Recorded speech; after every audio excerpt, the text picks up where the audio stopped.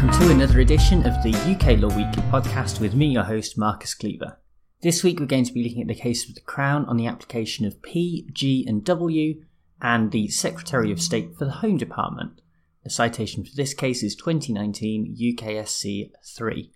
And this case returns us to a topic that has increasingly come up in a number of court cases in recent years, which is usually a sign that attitudes are changing on the subject. Thankfully, as a result of this case, we may soon see the law change in a way for the better. We are talking about criminal record disclosures in cases of only very mild offending, often when the individual is very young, yet the penalty can follow them around for the rest of their lives. For most people this isn't an issue, but if you want to work with children or vulnerable adults, then you will be subject to an enhanced criminal record check that will bring things up even if the punishment handed out is spent for the purposes of relevant rehabilitation legislation. On the surface this seems fair because, after all, who doesn't want to make sure that those who are most vulnerable in our society are protected to the best of our ability? But as we go through some of the stories from this case, you may soon get a sense of the inequity that's going on here. Let's start with Lorraine Gallagher, who in the mid-1990s was convicted of a number of offences associated with herself and children not wearing seatbelts. Fast forward nearly 20 years, Gallagher had qualified as a social worker and applied for a permanent position working at a day centre for adults who have learning disabilities. Everything was going well until the Enhanced Criminal Record Certificate turned up these convictions, at which point the job offer was withdrawn. All of the stories follow this similar pattern. In 1999, P was 28, homeless and had undiagnosed schizophrenia. She was cautioned after stealing a sandwich and then was convicted for stealing a book that cost 99p. She failed to surrender to the bail granted in respect of that offence and received a conditional discharge. She has since turned her life around, has her schizophrenia under control, and is trained as a teaching assistant, but unfortunately has not been able to get a job. It is her belief that the reason for this is because of her past criminal convictions that she has now put behind her. W's circumstances go back even further to 1982, when he was still in school and was involved in a fight on the way home. For this he received a conviction for assault occasioning actual bodily harm and got a conditional discharge. Now that he has trained as an English teacher for adults, he believes that his job prospects will be negatively impacted by the need to obtain a criminal record certificate. Finally, G was arrested for sexual offences against two younger boys when he was only 13 years old, although there was an important mitigation here because the activity was consensual and was more a form of sexual curiosity that derived from a series of dares between the young boys. It was decided that there was no public interest in pursuing a conviction, but G did receive 2 police reprimands. By the age of 18, he was working in a local college as a library assistant, but was required to apply for an enhanced criminal record check. Although the police said that they would account for the mitigation as part of the disclosure, G decided to withdraw the application and subsequently lost his job. The legal basis for all of these cases was Article 8 of the European Convention on Human Rights, which protects the right to a private and family life. In the Court of Appeal, the relevant statutory schemes were held to be incompatible with this right, and so the government took the case to the Supreme Court, which is where we pick it up. For the justices, and indeed for anyone else who is looking at a human rights case relating to Article 8, there are 2 tests that need to be applied: the legality test and the proportionality test. Calling that first test the legality test makes it sound like we are asking whether a particular action is legal or illegal, but that is not quite right. Instead, once the right to a private and family life is engaged, we need to know whether any interference is in accordance with the law. In other words, is there a legal basis for the action taken by the government? At this point we could dive into the legislation, but there is not any great benefit in digging too deep for the purposes of this episode, as we're not especially concerned about any specific linguistic interpretation of the law. Instead, we only need to be aware that there are 2 core systems within the UK which have slight variants for Northern Ireland. These are the Rehabilitation of Offenders Act 1974, that deals with disclosures that have been made by the ex-offenders themselves, and the Police Act 1997 that governs the disclosure and barring service, and more specifically the issuing of criminal record certificates.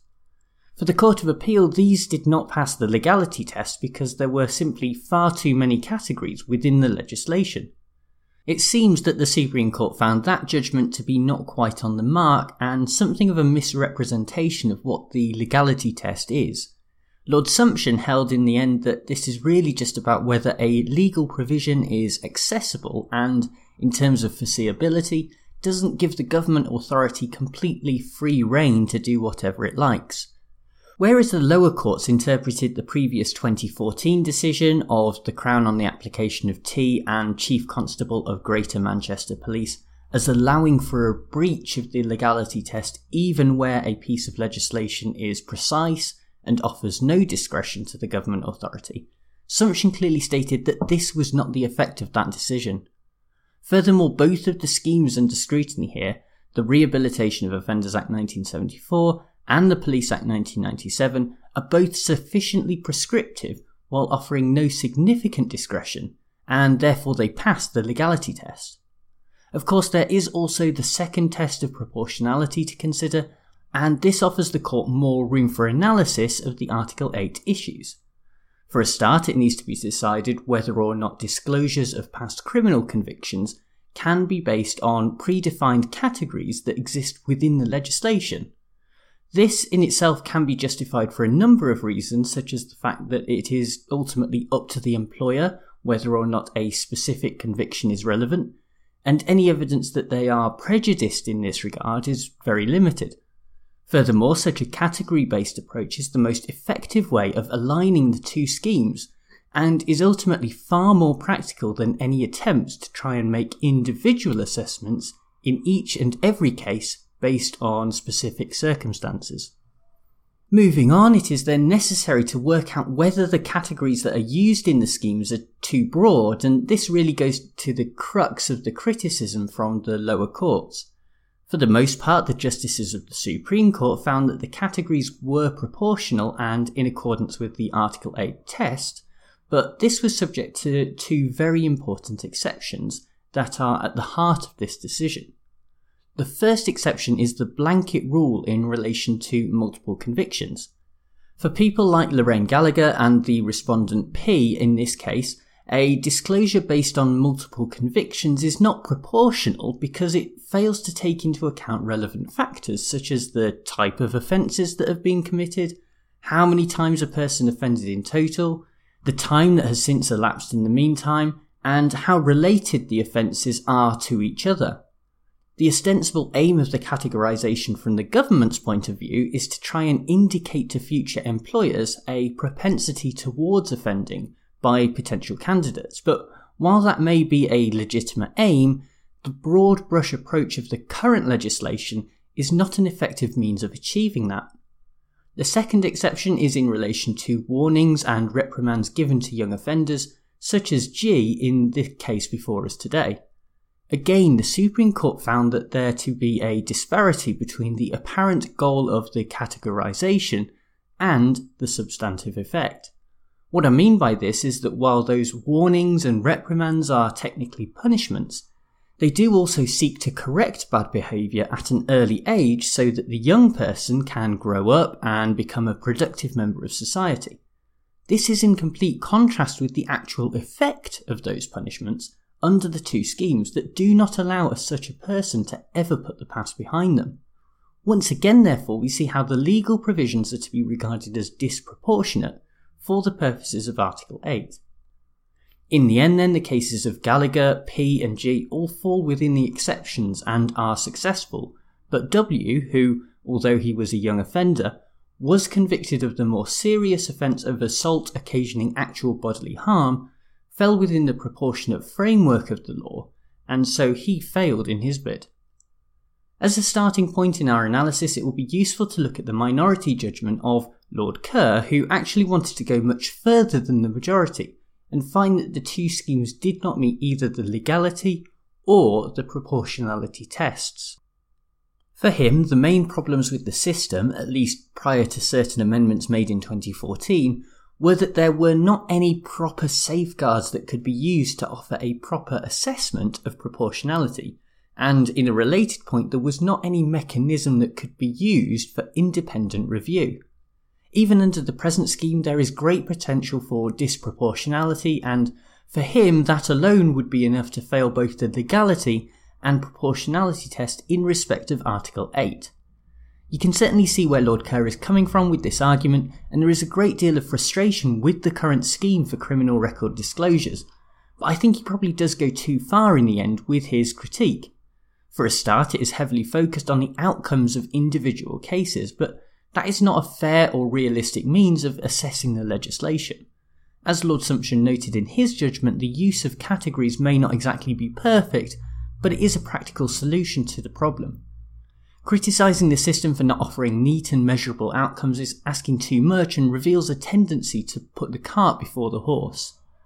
Furthermore, the approach to legality that Lord Kerr comes up with himself does not need covering in detail, but is suffice to say that it is rather overcomplicated and goes beyond the jurisprudence of Article 8 within the context of the European Convention on Human Rights. On the other hand, this is not a complete advocation of the majority judgment either, which, in contrast, probably does not go far enough. There are endemic issues with the disclosure schemes as they currently stand, but Lord Sumption only really scratches the surface with the two exceptions that he finds. For many, this case will be considered a great victory, and it should not be underestimated, but even if the government does now go back and amend the offending parts of the law, there will still be a great number of people whose employment prospects are impacted by old offences that they should have been able to leave behind them a long time ago. In truth, there probably is not a perfect solution, and part of it will have to be to do with educating employers about the importance of rehabilitation and taking an objective approach, but it is by no means impossible to devise a system that considers some of the factors that we mentioned earlier, such as the type of offence and when it was committed, etc. This declaration of incompatibility is an opportunity for the government to take a broader look at the law as it stands and make more sweeping reforms beyond those needed to address this specific issue. Protecting the most vulnerable must remain the overarching goal, but there is no need for that to come at the complete exclusion of those who have been rehabilitated under the criminal justice system. Well, thank you very much for tuning into this podcast episode. Thanks as ever to bensound.com who provide the theme music. A couple of extra reviews on iTunes this week, one from Edinburgh Sam and one from Gwood 1991. Thank you to both of you for your reviews and also your very kind words within the comments to that. Very much appreciated. I think we're up to about 97 reviews on iTunes now, so trying to crack that 100 mark, and then I promise I will stop pestering you. So if that's not incentive enough, I don't know what is. Alright, I'll be back with another case next week, but for now, bye!